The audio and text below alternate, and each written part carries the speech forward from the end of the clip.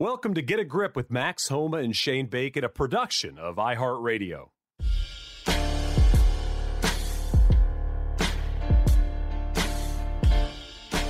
Sports fans, golf fans, or just fans, welcome to another episode of Get a Grip with Max Homa and Shane Bacon. Max, go ahead. 3-1, Lakers, LeBron. Never ended poorly before, a team up 3-1 with LeBron involved in the finals. How are we feeling? Yeah, good thing LeBron was the one who, came back from that 3-1 deficit. I'm feeling good. One of our favorite listeners, Chris Hevner, kind of brought up yesterday. He asked a question if I was surprised that, this game was as close as it was, if the series was as close as I thought it would be. And I think it's kind of a funny question and kind of ironic considering I am in Vegas right now. But, the spread on the game was 7.5. Crazy cover, by the way, for the Heat. That was not that I had it, thank goodness, but it was a gut wrencher. We were just watching, knowing what the line was. But I mean, they covered the spread minus the last 3 seconds of the game. So I feel like when we get these great teams like the Lakers this year against a team that people don't know a ton about, like the Heat in the finals, as far as like the regular season went, no one expected the Heat to make it here at the beginning of the year. We expect like 30-point wins like the first game and 20-point wins, never lose a game. I mean, the NBA is professional sports. There's a lot of parity. Same with baseball, same with football. You watch teams that you think are the worst team ever, and you're like, the Jets, for instance, and they'll hang in there. So I feel like, this has been a fun series. Would I've loved to sweep? Sure.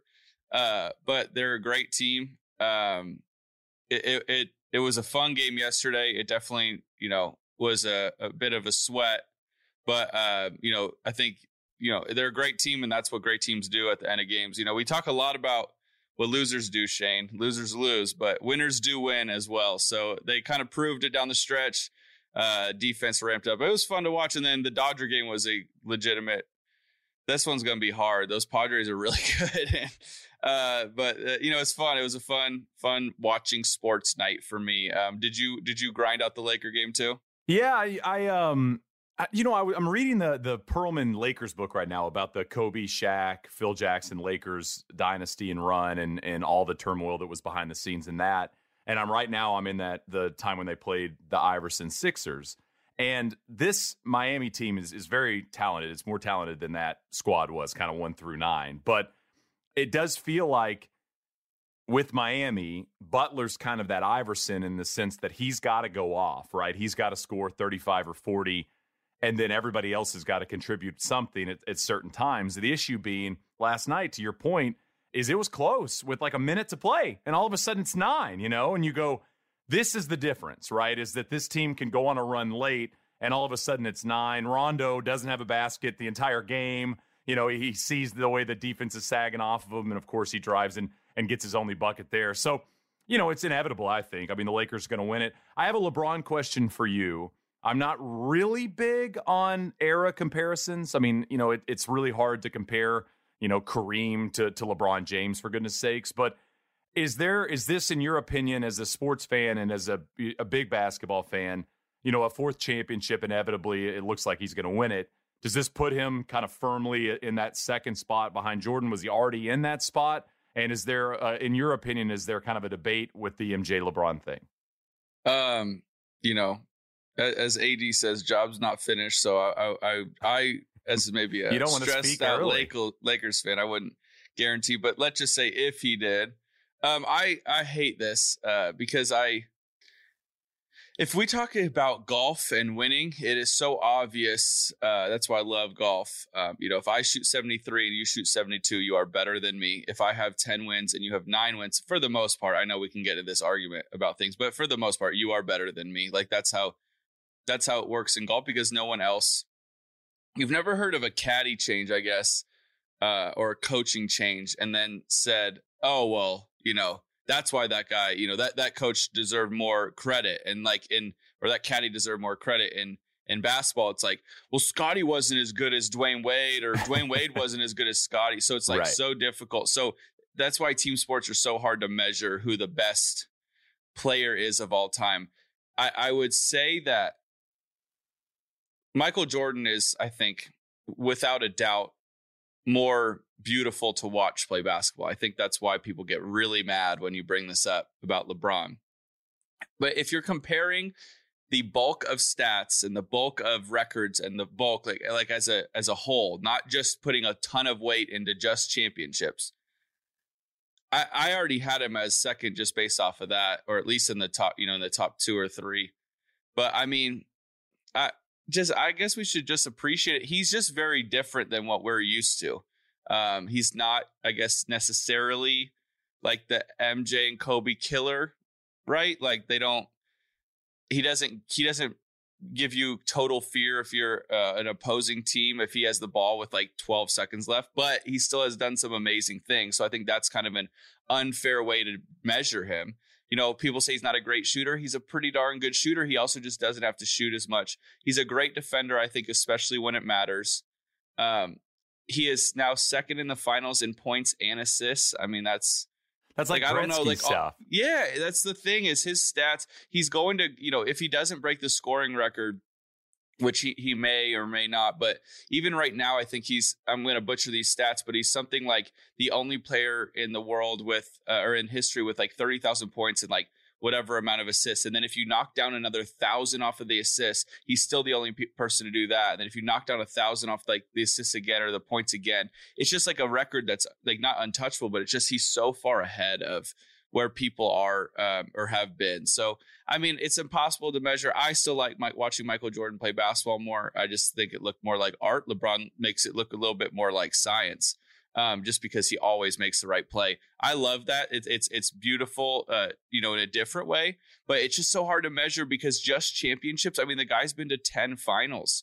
I mean, that's incredible. I know Michael Jordan went 6 for 6 and 6 MVPs. Like I get that, but I don't measure everything off of that, just like I don't measure everything off of like majors in golf. Like I love Dustin Johnson's career. Like no offense to Brooks Koepka's career, his career. I mean, listen, I would take it, but like if you had to ask me to pick, which people do this too, I think I would take Dustin just because I really like the longevity so far. I mean, Brooks can do the same thing. But the consistency of that, I like. It appeals to me. And he also has 2 huge things. It's not like LeBron doesn't have a championship. He's if he wins this, he has 4. He's gone 4 for 8 in the finals. Or 4 and 8 in the finals. I don't think that like that's not great. But I mean, at the same time, he ran into a buzzsaw like one of those or 2 of those times. So it's just, I don't know, man. Like this is an impossible take. I don't know how you feel about it. If you are part of the crew, I know you said it's difficult to compare eras, but do you put all that weight into the championships, and would that just kind of leave LeBron kind of on the outside looking into these like top few greatest players ever? Yeah, I just feel like LeBron is going to go down as the most unique, great athlete ever because he is, to what you said, a little more scientific. It's just, it's so complete, right? I mean, Michael Jordan was an unbelievable scorer, right? He was a great defender.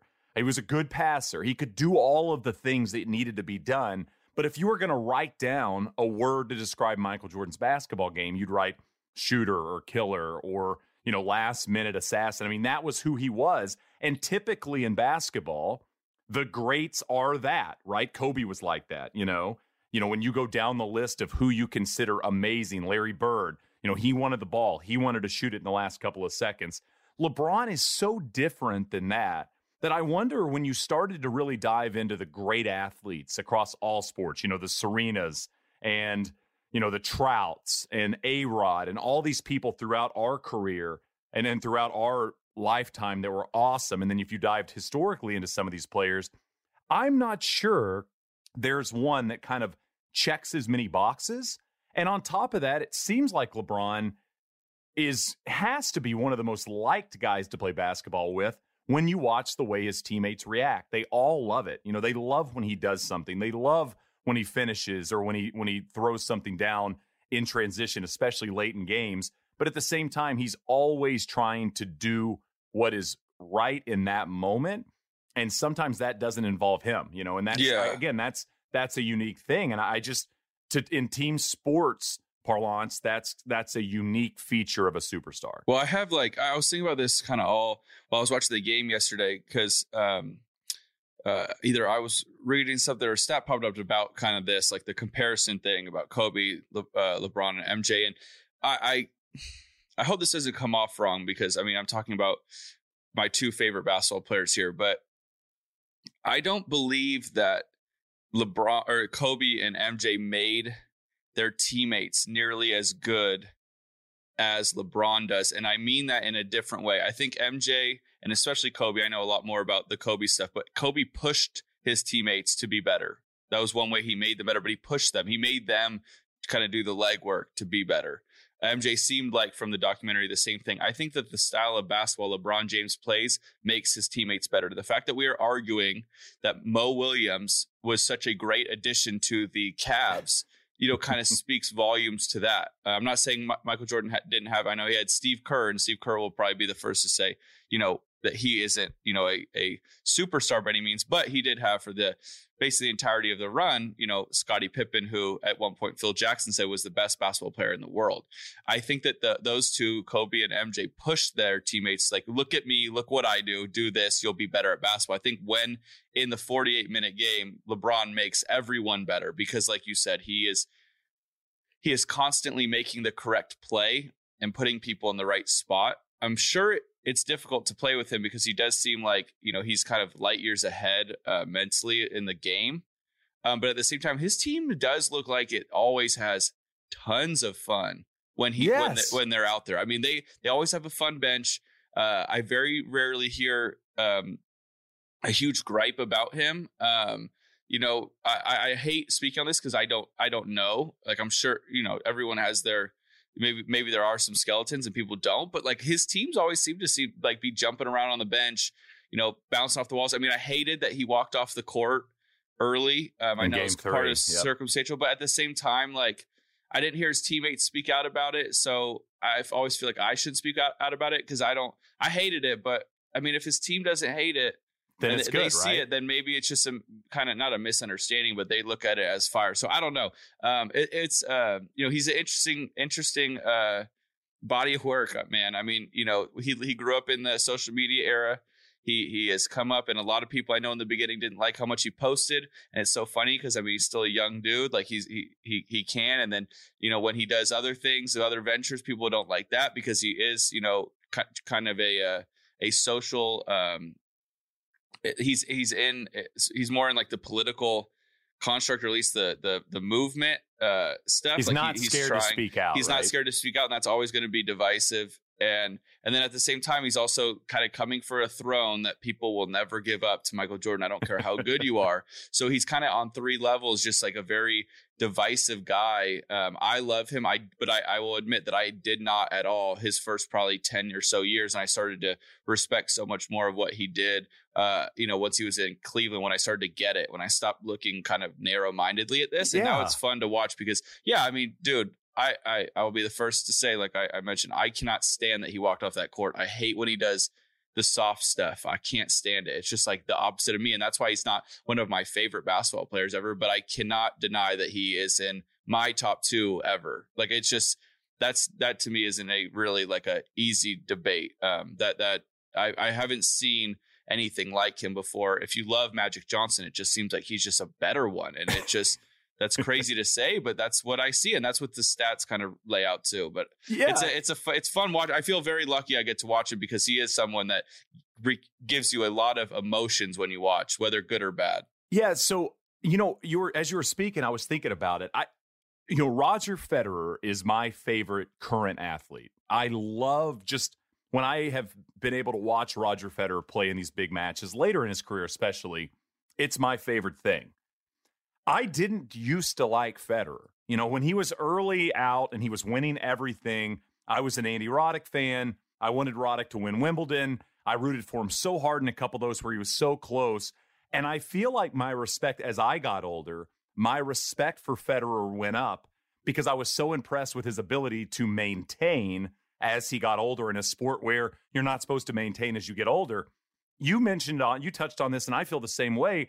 I feel like my respect of what LeBron's able to do goes up every single year because he maintains. I mean, think about some of the players he got drafted with. They're retired. They're on TV.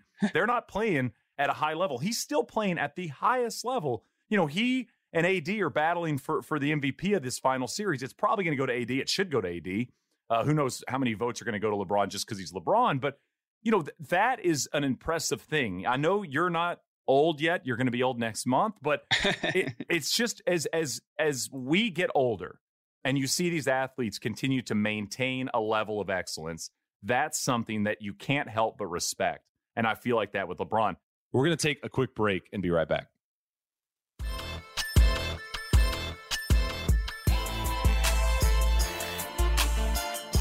I want to transition quickly to more respect I've had in the sports world. Oh, thank you. It's me. It's unfortunately, it's not you. Oh, man. Next Joe episode. Griner. I know. How about our boy? Will you tell people what happened? Yeah, man. He qualified for the USGA floorball. I think it was his third try. Same partner, Johnny Mack, my old roommate. Grew up with both of them. I'm so stoked. They are too good not to be in this tournament. But as you know, these floorball qualifiers, these qualifiers that only let two teams in or two people in are always so difficult. You got to get so hot. I mean, the leading team at their site shot 14 under par in a best ball. It's nuts. But yeah, Johnny and Joe, they shot 11 under, which was great. They were 4 under through 4. Joe said on the very first hole, it's this downhill par 3, water right. And Joe said he had a beautiful drawing 8-iron, and it landed 12 feet right, which he was trying to land at a few feet left of the hole, and it spun and fortunately stayed up and didn't go in the water. He said that was a big moment to start the day, just because then Johnny would have had to get up there and find land. But yeah, they I think they parred 1, birdied 2. Joe said he made a long putt, and on 3, Johnny Mack made a wedge from 143. Nice. Made an eagle. So then they end up being 4 under through 4, and I don't know, man, it's awesome. We were really excited. I know Joe's been grinding. It's at Chambers Bay. I unfortunately cannot go, but Joe is stoked. I'm going to be in a wedding, so I might go early in the week to walk the course, but Joe's just happy he can go. So I think it all worked out perfectly. I saw the No Laying Up guys responding that it was PGA Championship week. Is that it's not Colonial? Right? It's Colonial week, and that's what Joe said. I believe him. He's let his look 10 times. So, because he wanted to qualify regardless, but he didn't want to. He didn't really want to make it if he couldn't play. Right. So he's looked. He said it's Colonial week. If it's PGA week, I think he might have to skip, but. If it's not, we're good. He's going to go, hopefully go on to win. Danny Woodhead also made it, which was rad. So I'm hoping. Is that right? Yeah, Danny Woodhead qualified. Got into the floorball. Yeah, he's made a big jump. I think he said he went from a 2 to a +3 in the last year or something. Wow. Yeah, it just shows that our sport really isn't a real sport. But it's pretty awesome. Joe's been, like I said, he's been playing great. Johnny is one of the most talented. Anyone who listens to this, he went to Pepperdine. If anybody, knows who he is, that's listening, how good his good is. Unfortunately, his bad is not exactly great. But he smashes it. He's good at every aspect of the game. If you, like I told you a few days ago, if you ever saw him play, on his good day, you'd think, man, this guy should be on the PGA Tour. And so I'm glad they finally ham and egged it appropriately, because this is overdue for them to get to play. Neither of them have ever been in a USGA event, or played in a USGA event. So it's pretty exciting. Yeah. Are you, is there a lot of credit given to you for the, there's not enough. The week of playing and competing against this, wonderful PGA Tour player that has a hotel room in Vegas with a peacock behind him. It's a beautiful blue peacock. It's beautiful painting. Did he, in his press conferences and his media obligations, was he thanking you a lot for this? Shane, I never want the credit, okay. As much as it's due, I never want the credit. I don't want him to say that, he learned so much about course management ever since he started working with me. I don't want him to say that. I don't want him to say that he really learned how to hit a truly good 7-iron ever since, being around me. I don't want him to say things mentally like that. Compete, he can just, because of you, he's, I'm around Max so much that it just oozes out. Yeah. I guess I actually do. I would like some credit for that one then. Okay. Well, I'll go check. I haven't checked all the articles that he's been quoted in. I know there was a New York Times article written about it. So Ashton Woods and I have our 4-ball qualifiers in December at this awesome golf course, Rams Hill in Borrego Springs, California. I have heard a rumor from people around you that a young man named Preston Summerhays and his partner are supposed to be qualifying in our 4-ball. So I just wanted to speak for just a moment here. Anybody I've had a great chance to cover and talk to Preston, really nice young kid. So this is for Preston. Preston, I know 2020 has been really tough for everybody, and it's been trying for a lot of people. I just want to say for golf fans, if you could, just to give golf fans a little boost late in 2020, I'd turn pro. I would just be like mid-November. Just you've got all the game in the world. You get to play with Tony Finau. You're around PGA Tour players and coaches. Your dad, for goodness sakes, coaches a lot of people. I think you're ready to make the jump. So like late November even, I think that'd be a good time to do it. But definitely before December 1st, I would consider turning professional. And I think you're really missing an opportunity if you don't. So that's what I have to say to Preston. Shane is anti-college. Preston, I'll say something. It has been a difficult year. It's been difficult for everyone. I think it'd be a lot better if you drummed Shane and Ashton at like 12. Wait a minute. I think that would give us a good laugh. You're rooting against us? I'm not rooting. Wow. The kid, think about the honor it would be to, in 10 years when he's winning like a dozen tour events, you could say, yeah, me and Ashton only lost by 12 to him. I mean, now 12 is brutal. I mean, if he beats us by 5, I'm hoping that he's not going to be 16 under and we shoot, something crazy like 4. It is cool that they're doing that. It is really funny. I believe in you though, because this is the site of your most incredible drive of all time. I think you know the golf course as well as anyone, considering I don't know if anyone knows the golf course very well. Good point. I like that. Particularly where it is. I know that it's somewhere in the middle of nothing. I'm dragging you out there soon. Yeah, so you're going to go check it out. Yeah, we can really plot it out. I feel like that's a good sign. You sometimes when you go to the middle of nowhere in California, you play kind of like a dumper of a golf course. In this case, it's a great golf course in the middle of nowhere, which means that it actually takes some kind of course knowledge. I think that lends to you nicely. It would be incredible if you and Joe both make it. I think that would. I might have to. I'll have to have somebody on the grounds filming so I could keep up. It's not your wedding. I mean, you can miss it. I mean, as long as it's not your. I mean, are you in the wedding? Are you? I'm in the wedding. We can get one of those like cardboard cutouts from the baseball games and all that.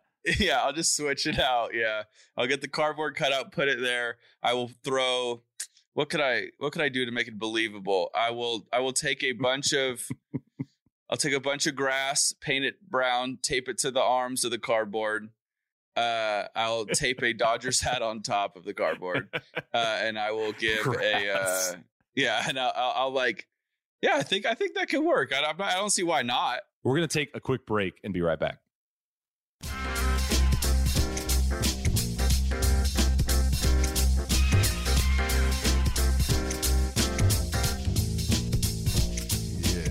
I want to talk Erin Hills. Just got back from there. I did have one more question for you. It's October. I don't know if you knew that or not. What's your favorite or best Halloween costume you've ever done or been in your life? Oh gosh, I don't know. I've never had one of my favorite ones just because of the stories. Was we went as Anchorman one year and I was Brick, so I had the glasses and the crappy suit, and I realized that if I was not at any point, if I wasn't with my crew, I just look like a pedophile kind of. Everyone's like, what are you? And I'm like, yeah, none of this would make sense if I saw me right now. Like I'm just wearing like this tacky brown jacket and really creepy glasses and like a terrible comb over. Like, what are you? I don't know. I have a white van. I actually drove there in a white van. I have a white van out front. I'll tell you about it. Like that's what my story. Like. It's out here. So that was my favorite just for the fun. Are you good at costumes? Sydney and I think we do a pretty good job with Halloween. More credit to her than me. Obviously. One of the issues with the group Halloween idea is you really can't get lost. Or it is. No. You are just out on an island alone. Shout out to Stevie F. Baby. We also went one year, a bunch of us as wrestlers, like WWE wrestlers. And by the way, that was my worst costume because I went as John Cena. And it was okay if I was with the crew, but I mean, if I'm not, everyone's like, why didn't you dress up for for Halloween. So I'm just just wearing, in like, a a tight t-shirt, a couple sweatbands and shorts, and a hat. So it's awful. But Steven went as pretty Ric much Flair. what you wear every day. Steven went as Ric Flair. If I can get his permission, I'll post the picture of what he looked like because it was phenomenal. He had like a boa and it was very an eccentric outfit. When he was split up from the crew, no one had a damn clue what he was. So I'll try to get his permission to post that picture because it is hilarious. But I've never been really creative with that, and I don't like doing the work to actually like dress up as it. But I mean, well, we try. You typically fail. What's your favorite one? You guys had a good one last year, but what's your favorite one? Yeah. So I have this picture right here.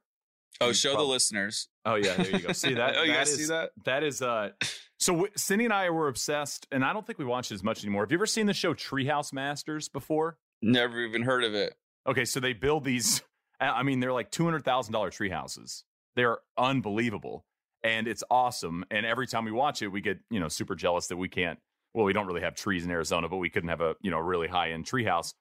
And so one year, her brother-in-law made her a full treehouse outfit. She had like leaf hat, bark. She found bark leggings. She was the treehouse. I was the guy in the treehouse. When I was a kid, my best one, my mom made me a baseball card. I imagine not a ton of people know what the homage was to that. The outfit was sick. I got the Treehouse Master vest I ordered on their website, which was like $90. I mean, you were pretty committed. Shane, has Daniel Berger qualified for the Treehouse Masters this year, or how's that working? Look at you with the little joke. I like that one. That was pretty good. You get a vest instead of a jacket for the Treehouse Masters. A real green one, a real green vest. You're out. But that was the best one. And then, like I said, when I was a kid, I was a Nolan Ryan baseball card. My mom That's made a good one, and it was pretty good. One of the funnier ones we have is in high school. I think high school or maybe early in college. All my friends dressed up as, or a bunch of my friends dressed up as the Average Joes from Dodgeball, and they all got arrested together. So I just imagine them sitting in jail for being drunk in public. All as I imagine jail on Halloween is one of the funniest looking things. You have a lot of costumes. You have probably after they sleep, you got a lot of makeup running down the eyes. But the Average Joe's, just imagining all of them together was great. Would actually be a decent kind of like social media video is to maybe sit outside of where they do the drunk take police and like the Monday morning after Halloween. And you're just interviewing like a werewolf walking out, and Average Joe's just, what happened, man? What went down? So I mentioned Erin Hills. Just got back last night. Was out up in Wisconsin, I guess, for a couple of days. Played Erin Hills with 3 of my buddies. Just wanted to throw out a couple things first. I mean, it was windy. It was cool. We kind of got all the conditions. But we walked over they have a plaque where Justin Thomas hit that 3-wood on 18. Oh, do they really? They have like just a little, it's just their logo over in the corner, just so people know where it was. And now, a little different conditions, but this doesn't change the fact that he was 299 yards away to a tuck flag. First of all, it looks like it's an impossible shot to even attempt, much less pull off. But we walked over, my buddy Ashton, played pro golf, great player, still plays great.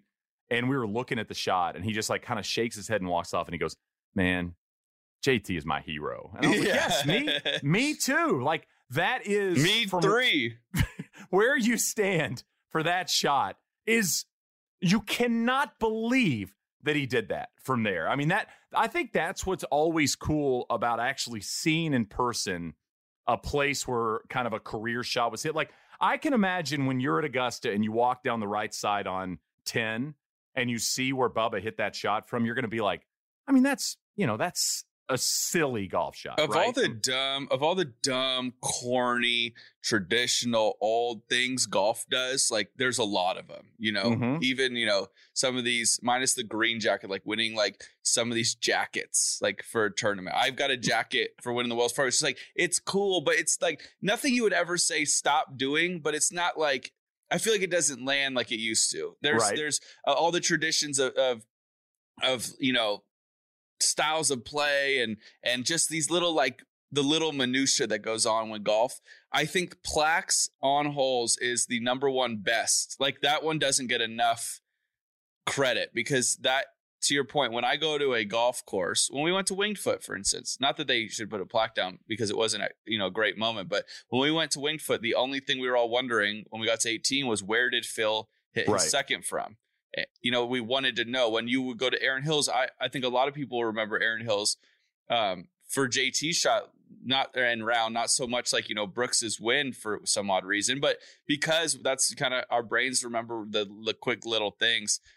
So yeah, we do all this stuff, and the plaques are always so eye-opening because you're like, okay, let's just say you've never played with a professional golfer in your life, and you get out to a course and you see this is where Phil did this, and you're just like, oh my gosh, because you can see it. You can actually then get to see how amazing that golf shot would be, and that's why you would want to play a lot of these courses that are famous. If we were at Rams Hill, you'd want to see where that 494-yard drive ended up. Like, that's why you'd want to be there. You don't have to tape measure it off. So I mean, some say top 10. Some say top 10 most famous golf shots. Some people are saying that. Yeah, I mean, I've heard rumors floating around that's going to make a lot of highlights on PGAtour.com. Shane, you said it blew 25 to 30 your last day. You said you played the tips. I would like to hear how hard it was. Oh, my gosh. So we played. So Ashton, my buddy Brady, and I played all the way back. And then my smart friend, Rusty, played the green tees. So do you know what it is all the way back? So, I mean, they don't have them all the way. I mean, because all the way back is like 8,000. Yeah, like 7,900. I mean, it's probably 76, 77. Yeah, so I think that's what we probably did for the practice round of the USAM, and it is stupid long. So the first hole was into the wind. First hole's a par 5 at Aaron Hills. I had a good drive. I hit a good 3-wood. I had 5 iron left for my third. Nice. And I mean, again, like these aren't. I'm not, bumping them down the fairway. I mean, I'm trying to hit full golf shots. It was a lot of golf. You again, to your point about playing places. And I think Aaron Hills is a great representation of new age championship golf. It's not Winged Foot or Baltusrol or Oakmont or all these courses that were built 100 years ago. This is a golf course that was built in the last 20 years. And it's a golf course that, a lot of the architectural moves were made because they wanted to host championships like U.S. Amateurs and Women's Opens and U.S. Opens and the like. So that's why the golf course was built. So you see kind of what modern championship golf is.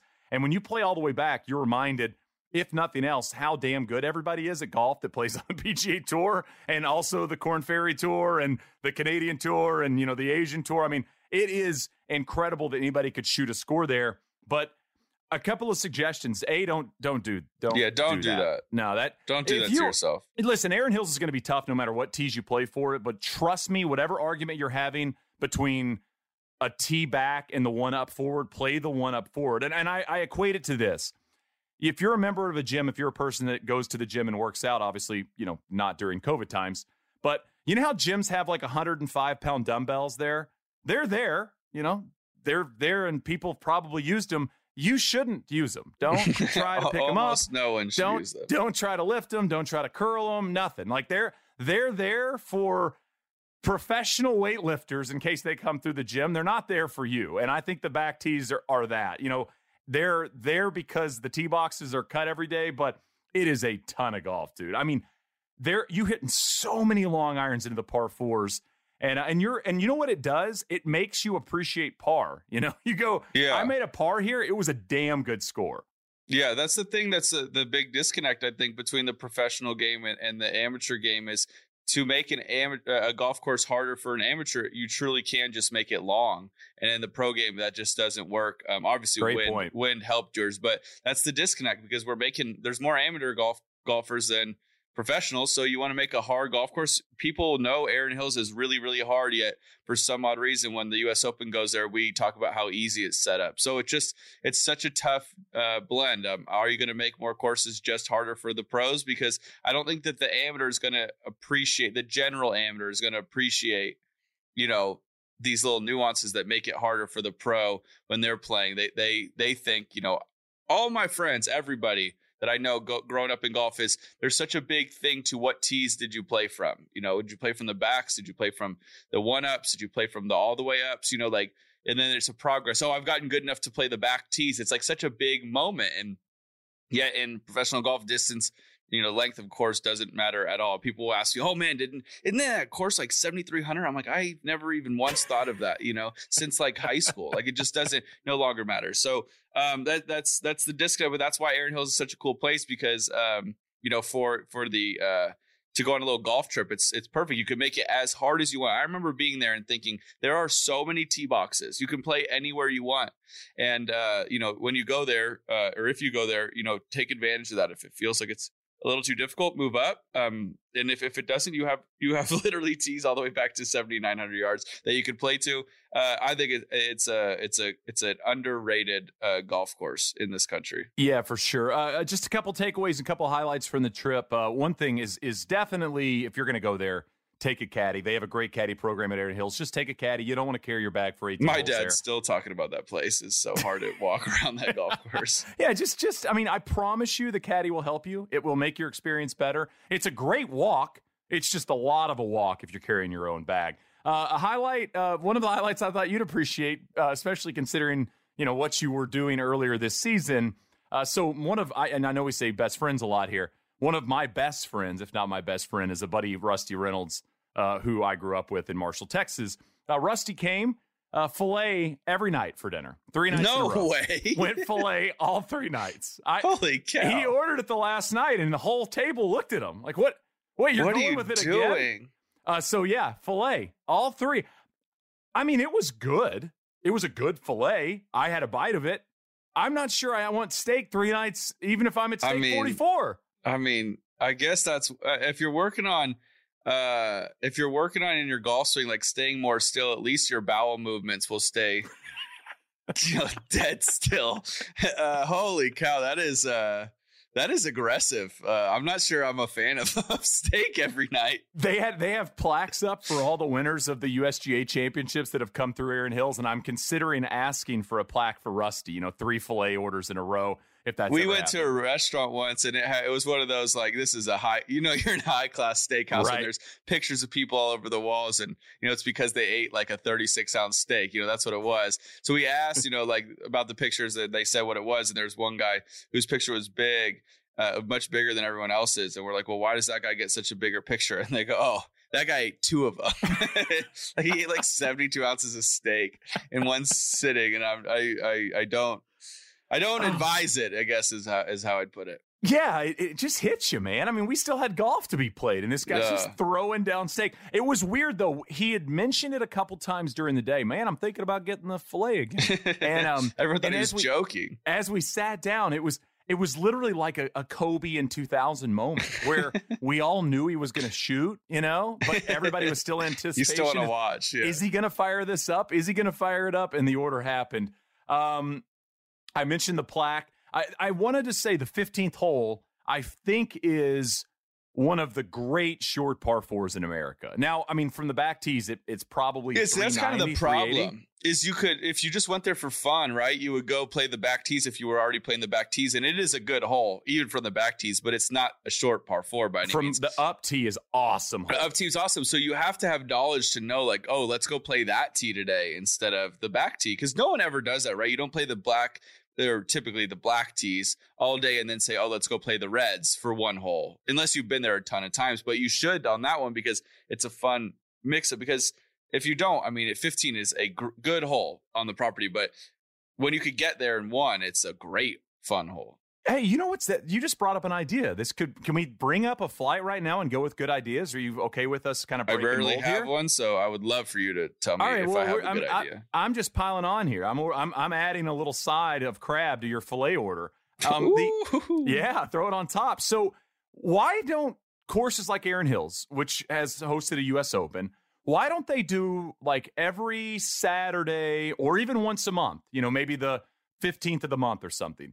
They should do a day where the tees are U.S. Open tees. Today, you're getting the U.S. Open tees that we had on Saturday of the U.S. Open in 2017, and all the back tees are set up, from where they played them in the actual U.S. Open. So, to your point, 15's playing 305. This is where Justin Thomas hit 3-wood. I just feel like it'd be a fun little thing to add in. It's do you want to come on U.S. Open tee day? And they can have, obviously different looking tees, even, ask the USGA if they're able to use those. I don't know. It might just be a little bit of fun. I think that's a great idea because you can leave the regular tees out, but at least show. I mean, Pebble does that, not necessarily with the tees, but they have their plaques of this is where we played the U.S. Open from, these tees or whatever. I think that's a great idea. I mean, I imagine that you're going to get, Joe Schmo, who's actually like 8 handicap, try to do it, and pace of play might get slapped in the face. But I would guess that would happen regardless. If his name's Joe Schmo, I doubt he's very fast. Joe Schmo. And last thing, they have a putting course now. I hadn't seen it. It wasn't around when the U.S. Open was there. It's called the Drumlin. And Bandon Dunes has a great putting course, the Punch Bowl. And I've been to a couple other golf courses that have these awesome putting courses, which are, they're becoming more popular as they should. But I do feel like at certain places, maybe that aren't as tough a walk, when you get done with the round of golf, or if you only play 18 that day, maybe you want to go play a par 3 course. Maybe you want to go play a second golf course. This place needed a putting course more than any other golf course, because when you get done walking, you are tired, you are exhausted, but you still want to do something.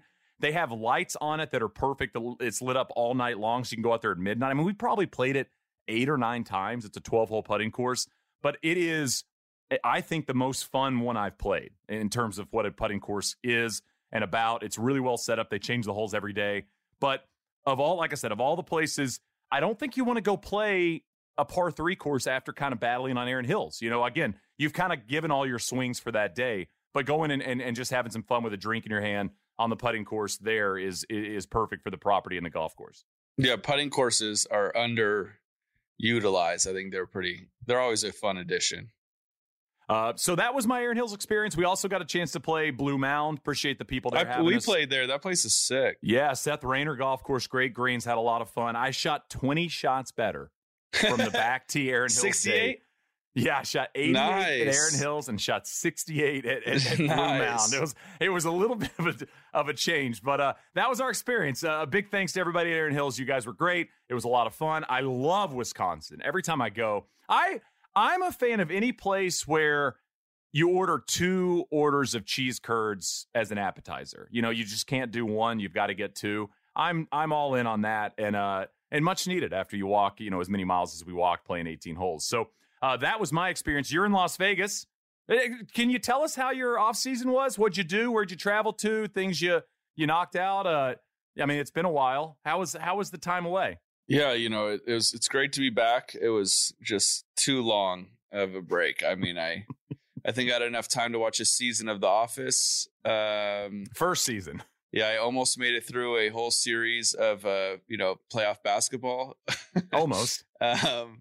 Man, rested, ready, feeling the best I've ever felt, best shape of my life, as they say. For sure, yeah. But yeah, it is good to be back out. I always, I think you noticed it. If I'm home for a week, it's not enough, but if I'm home for 11 days, it's too much. So yeah, 2 weeks is your number. 2 weeks is my number. I started to get antsy, so I'm glad to be back out here. Course is good. I think the scores are going to be really low. This is the healthiest I've ever seen the place. Greens are soft. They could get a little firmer, but it's hot. It's not particularly windy. The fairways are lush and soft, so it's easier to hit them. Typically, this place is like brown, it's like kind of goofy golf, kind of. You could hit, if you hit a low ball off the tee, you get it to run like 330. That's not going to happen this week. But I've been here a lot, so it's nice to know the course. But yeah, it's also odd being in Vegas during like the COVID times. It's way more different. Yeah, I guess. I mean, we're not allowed to do anything, so I mean, it feels like any other week. But walking through, wherever you're going, it's just the casino or whatever is, there's plexiglass everywhere. Obviously masks. It just has a different feel, while at the same time you could see kind of like the groups of people here and there that are like maybe they're on a bachelorette or bachelor party, maybe they're on like a little trip, just to like get away. You could see them trying to like turn it up to like Vegas, but like I don't know if that's even a realistic possibility at this point. But hey, I mean, gotta try. If there's any place to try, it would be in Las Vegas. We're gonna take a quick break and be right back.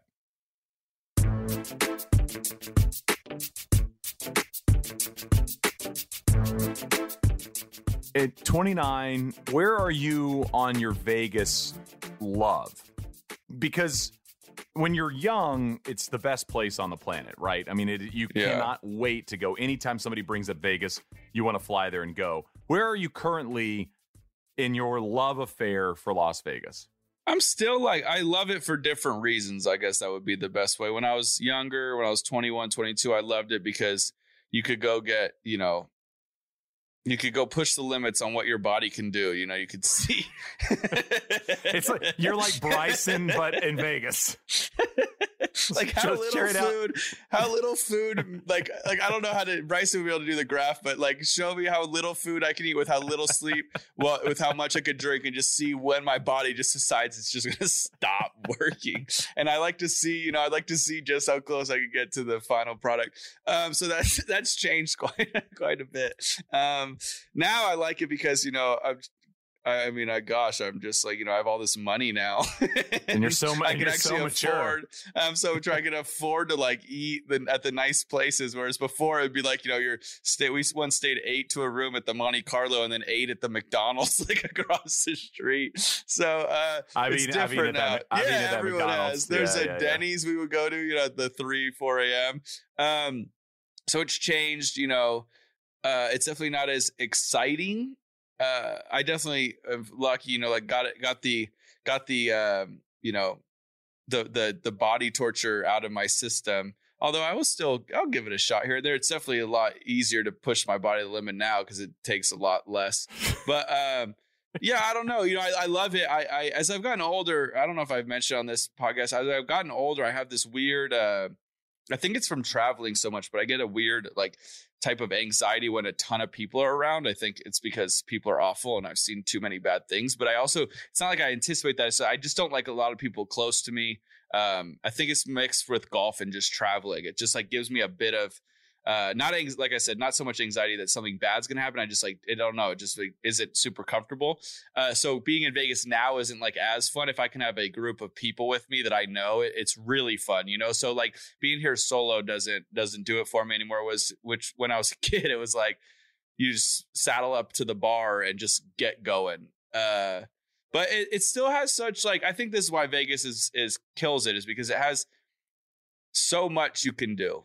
Any age, any income, anything, you can do so much stuff. We used to go to the M&M factory when we were kids, play the video games was fun. We used to go to the amusement park. That was fun. Obviously now we go here primarily to gamble a little bit and eat good food. I mean, I've come here when I've missed cuts back in the day, just to sleep, because the rooms are so great, and I'm sponsored by MGM. So, I can use my credit out here, and I feel like I'm rich, which is fun.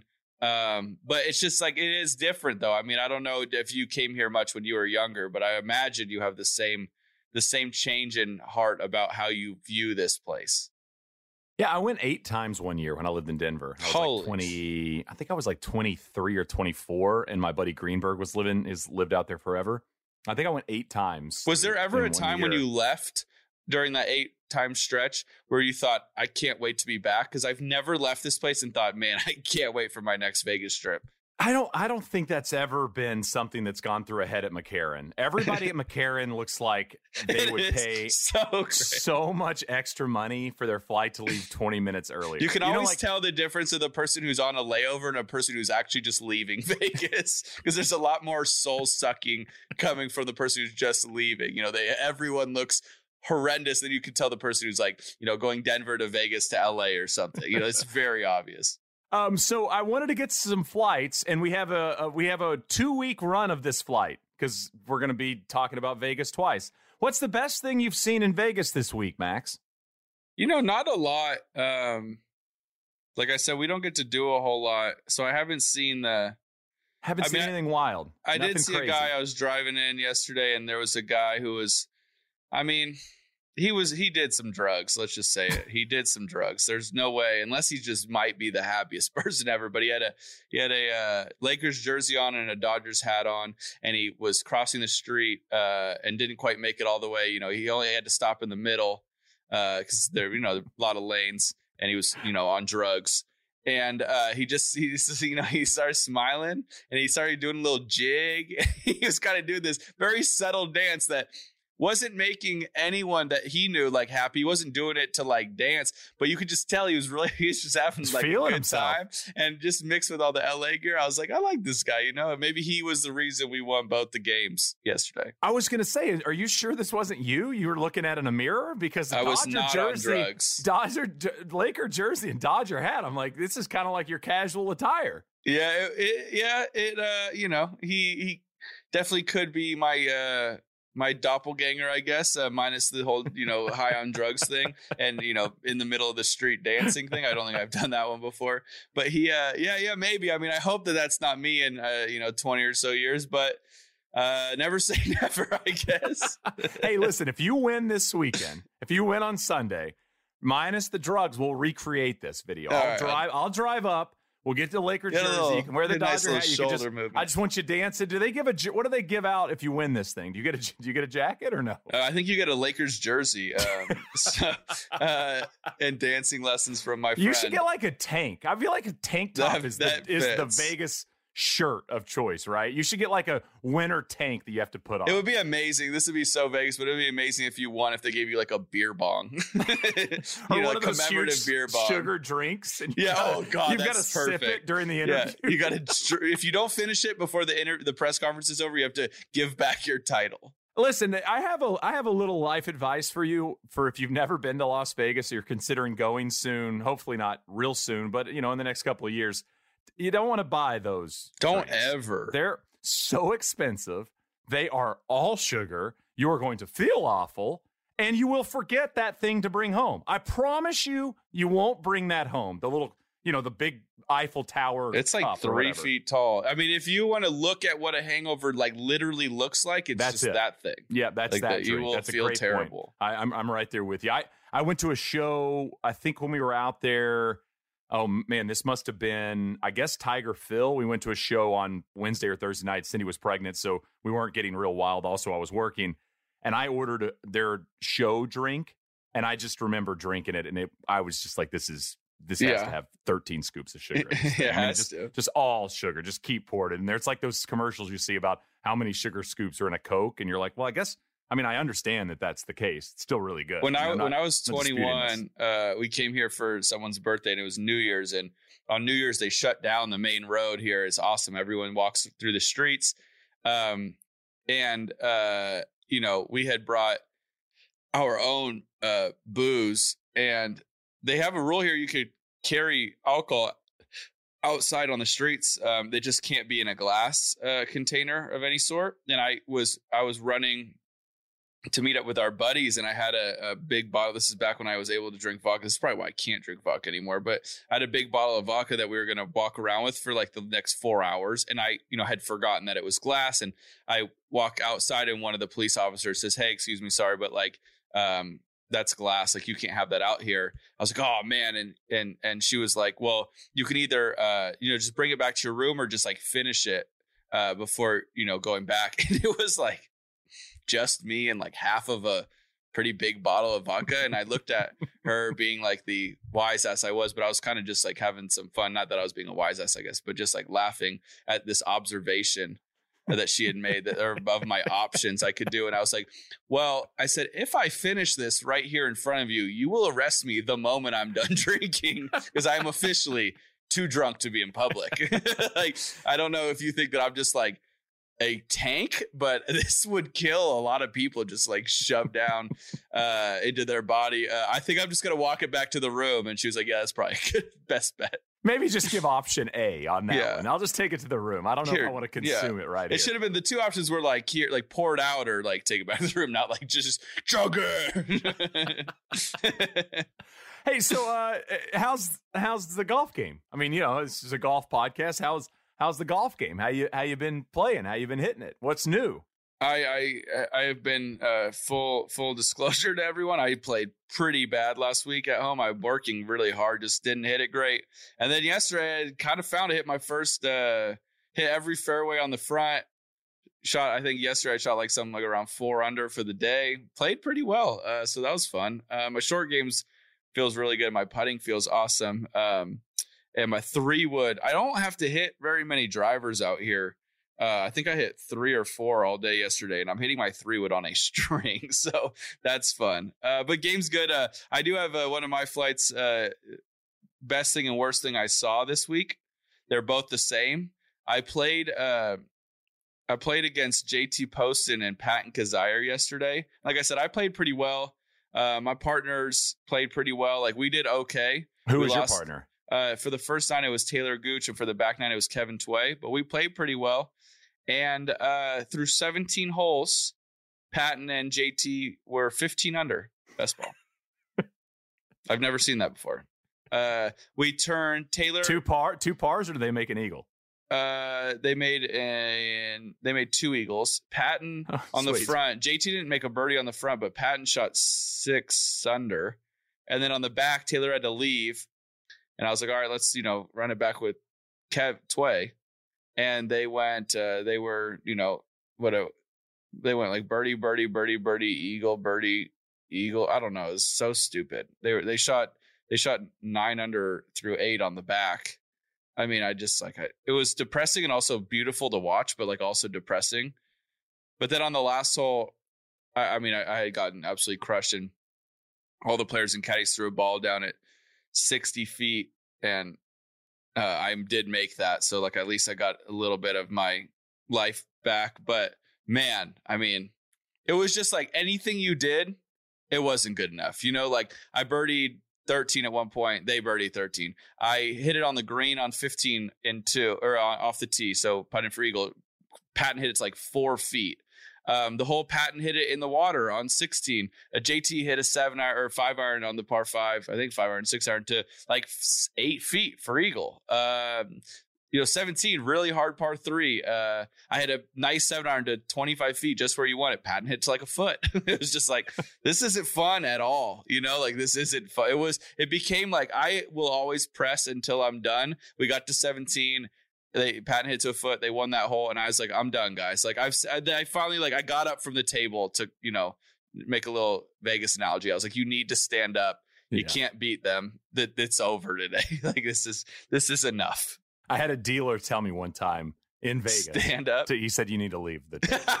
And it wasn't because I was like too drunk. He goes, I was on a heater. I had like 20, and he pulled over like a 5-card 21. And next hand I had like 19, and he flipped like a 4-card 20, and he just looks at me and he goes, yeah, get up. Yeah, go. And I was like, run. I think that's a fair point. We're going to do a full podcast on questions about PGA Tour life. But I did have a question on the back heels of your story. How do practice rounds come about? Like, how do you guys figure out who you're going to play with certain days? Because, you played at Winged Foot, you played a day with Dustin, JT, and Bubba. How do those things, or is it just texting? Is it like asking, hey, you guys want to play tomorrow? US Open, you can just sign up on a sheet. So I snuck my way into that one. But although at the same time, the day before when I played with Kiz, Ricky, and Jordan, Ricky was looking for a group, like a game or whatever. Typically it's just texting. I pretty much play with Taylor every week, at least one of the days. Yes, 2 days ago he texted me if I wanted to play. I said, yeah, if we can. It's not every week, but we try to. Is there like a sign-up sheet, like, or an email? You just go straight to the tee. So it's sometimes so you might wait a little bit. Yeah. We waited for a group yesterday because we kind of went out at like the 10 o'clock is kind of the bad time to go out.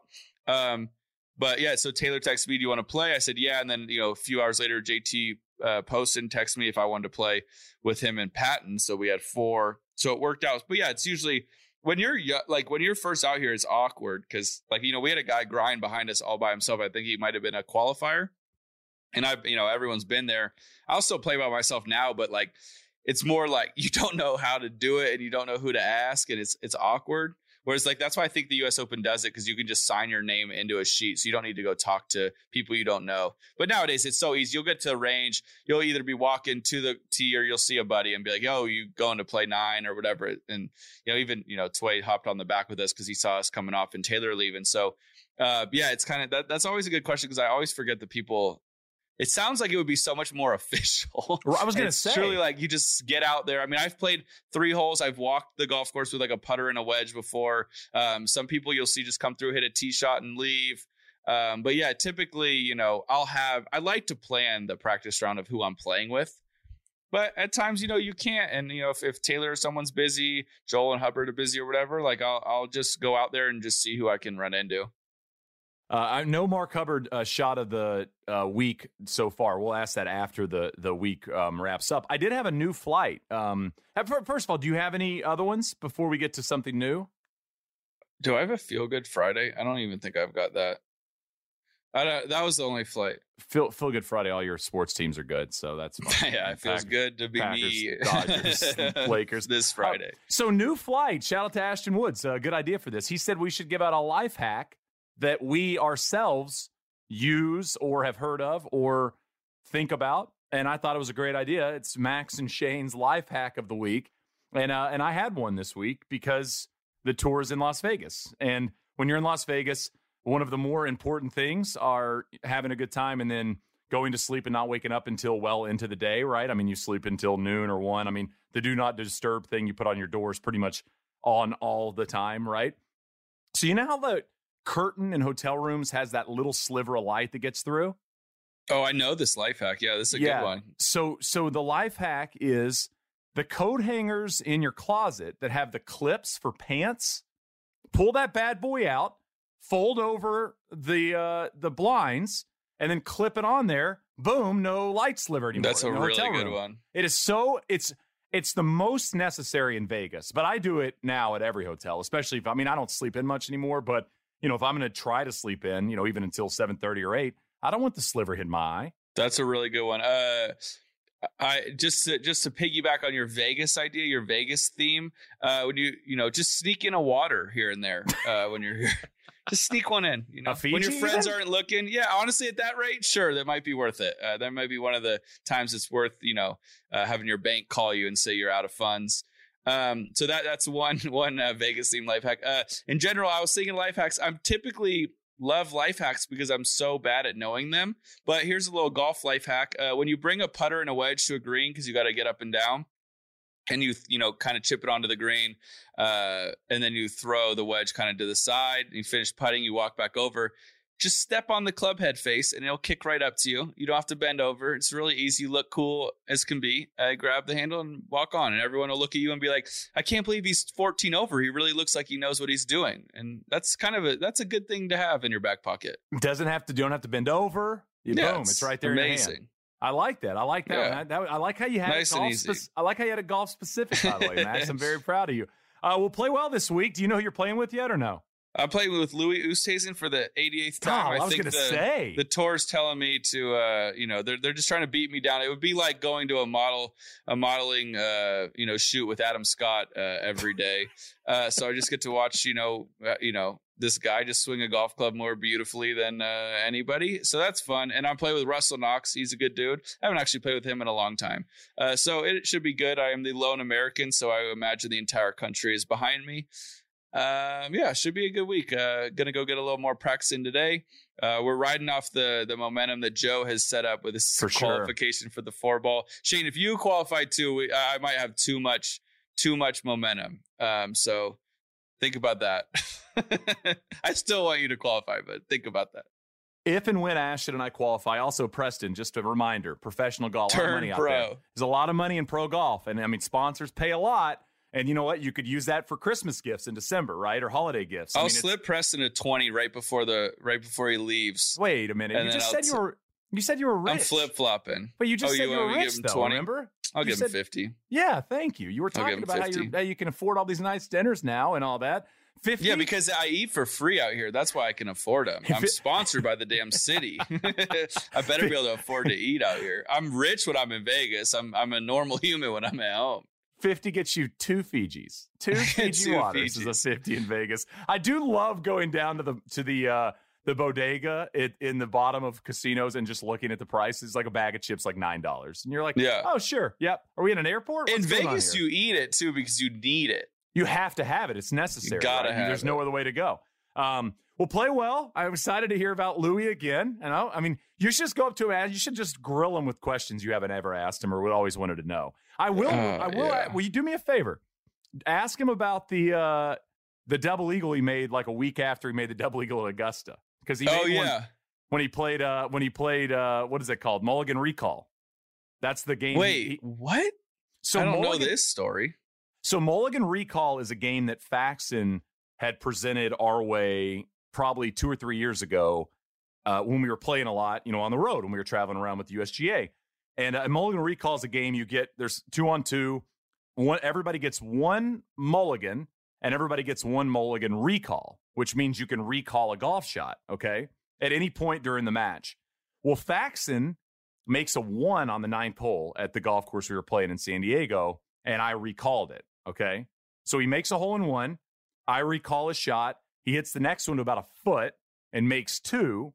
I saw Louis at the President's Cup a couple of months later, and I told him the Faxon story because Louis had taught Brad about Mulligan Recall the game, and Louis kind of smiled, and he goes, yeah, you remember when he's so soft-spoken, right? And he goes, yeah, you remember when I made the Albatross at Augusta? And I go, yeah. And he goes, yeah, a couple of weeks later, I was playing with a buddy of mine, and it's a blind par 5, and I hit 3-wood, and I hit it really good right at the flag, and he recalled it, and we got up there, and I'd made it for another double eagle. You're like, wow. I was like, you made 2 double eagles in 3 weeks? Just super nonchalant. He's like, yeah, there's a 3-wood. I imagine he does it often. Looking at the way he hits a golf ball, he does it often. Can I ask a question? We brought up Tim Duncan last week in the Max the Golfer conversation. I think that Brad Faxon, if he worked in an office, would be the Tim Duncan of the office. His name would fit.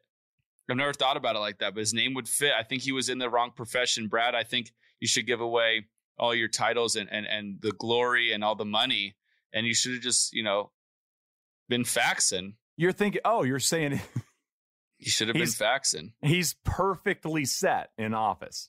Would be. I mean, like what? Is he like Pam? Is he Pam Beasley? Yeah, it's like why are we hiring this guy? Well, it's in my name. I'm gonna be Faxon. This is literally what I do. You're hired. Yeah, I'll send it right over. Seems there you obvious. go, Brad. Why don't need to no more coaching, putting, no more dealing with that, no more TV.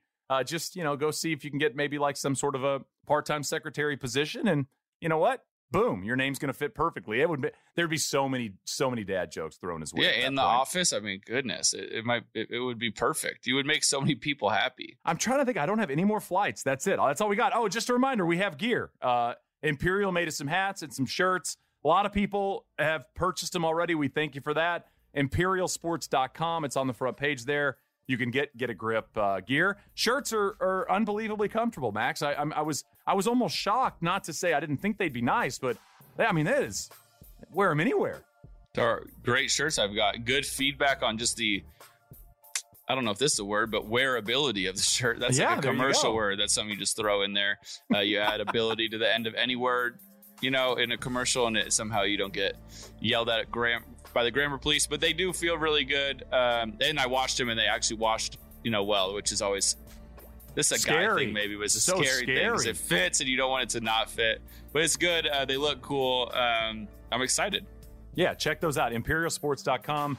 Get yourself a hat. Follow us on social media. Max is at Max23 on Twitter, at Max.Homa on Instagram. We'll try to get that Stevie F Baby picture up either on Max's Instagram account or at Get a Grip on Instagram as well. Rate and review the show. Thank you so much. We'll be back next week after Max is walking around the strip in a Lakers jersey and a Dodger hat. That'll be what we see on Sunday after the win. Good luck. Play well. Have fun. Thanks, Make some birdies too. I won't just be walking. I'll be dancing around. But wash your hands, everybody. And thank you for listening. I look forward to getting my commemorative beer bong at the end of this W.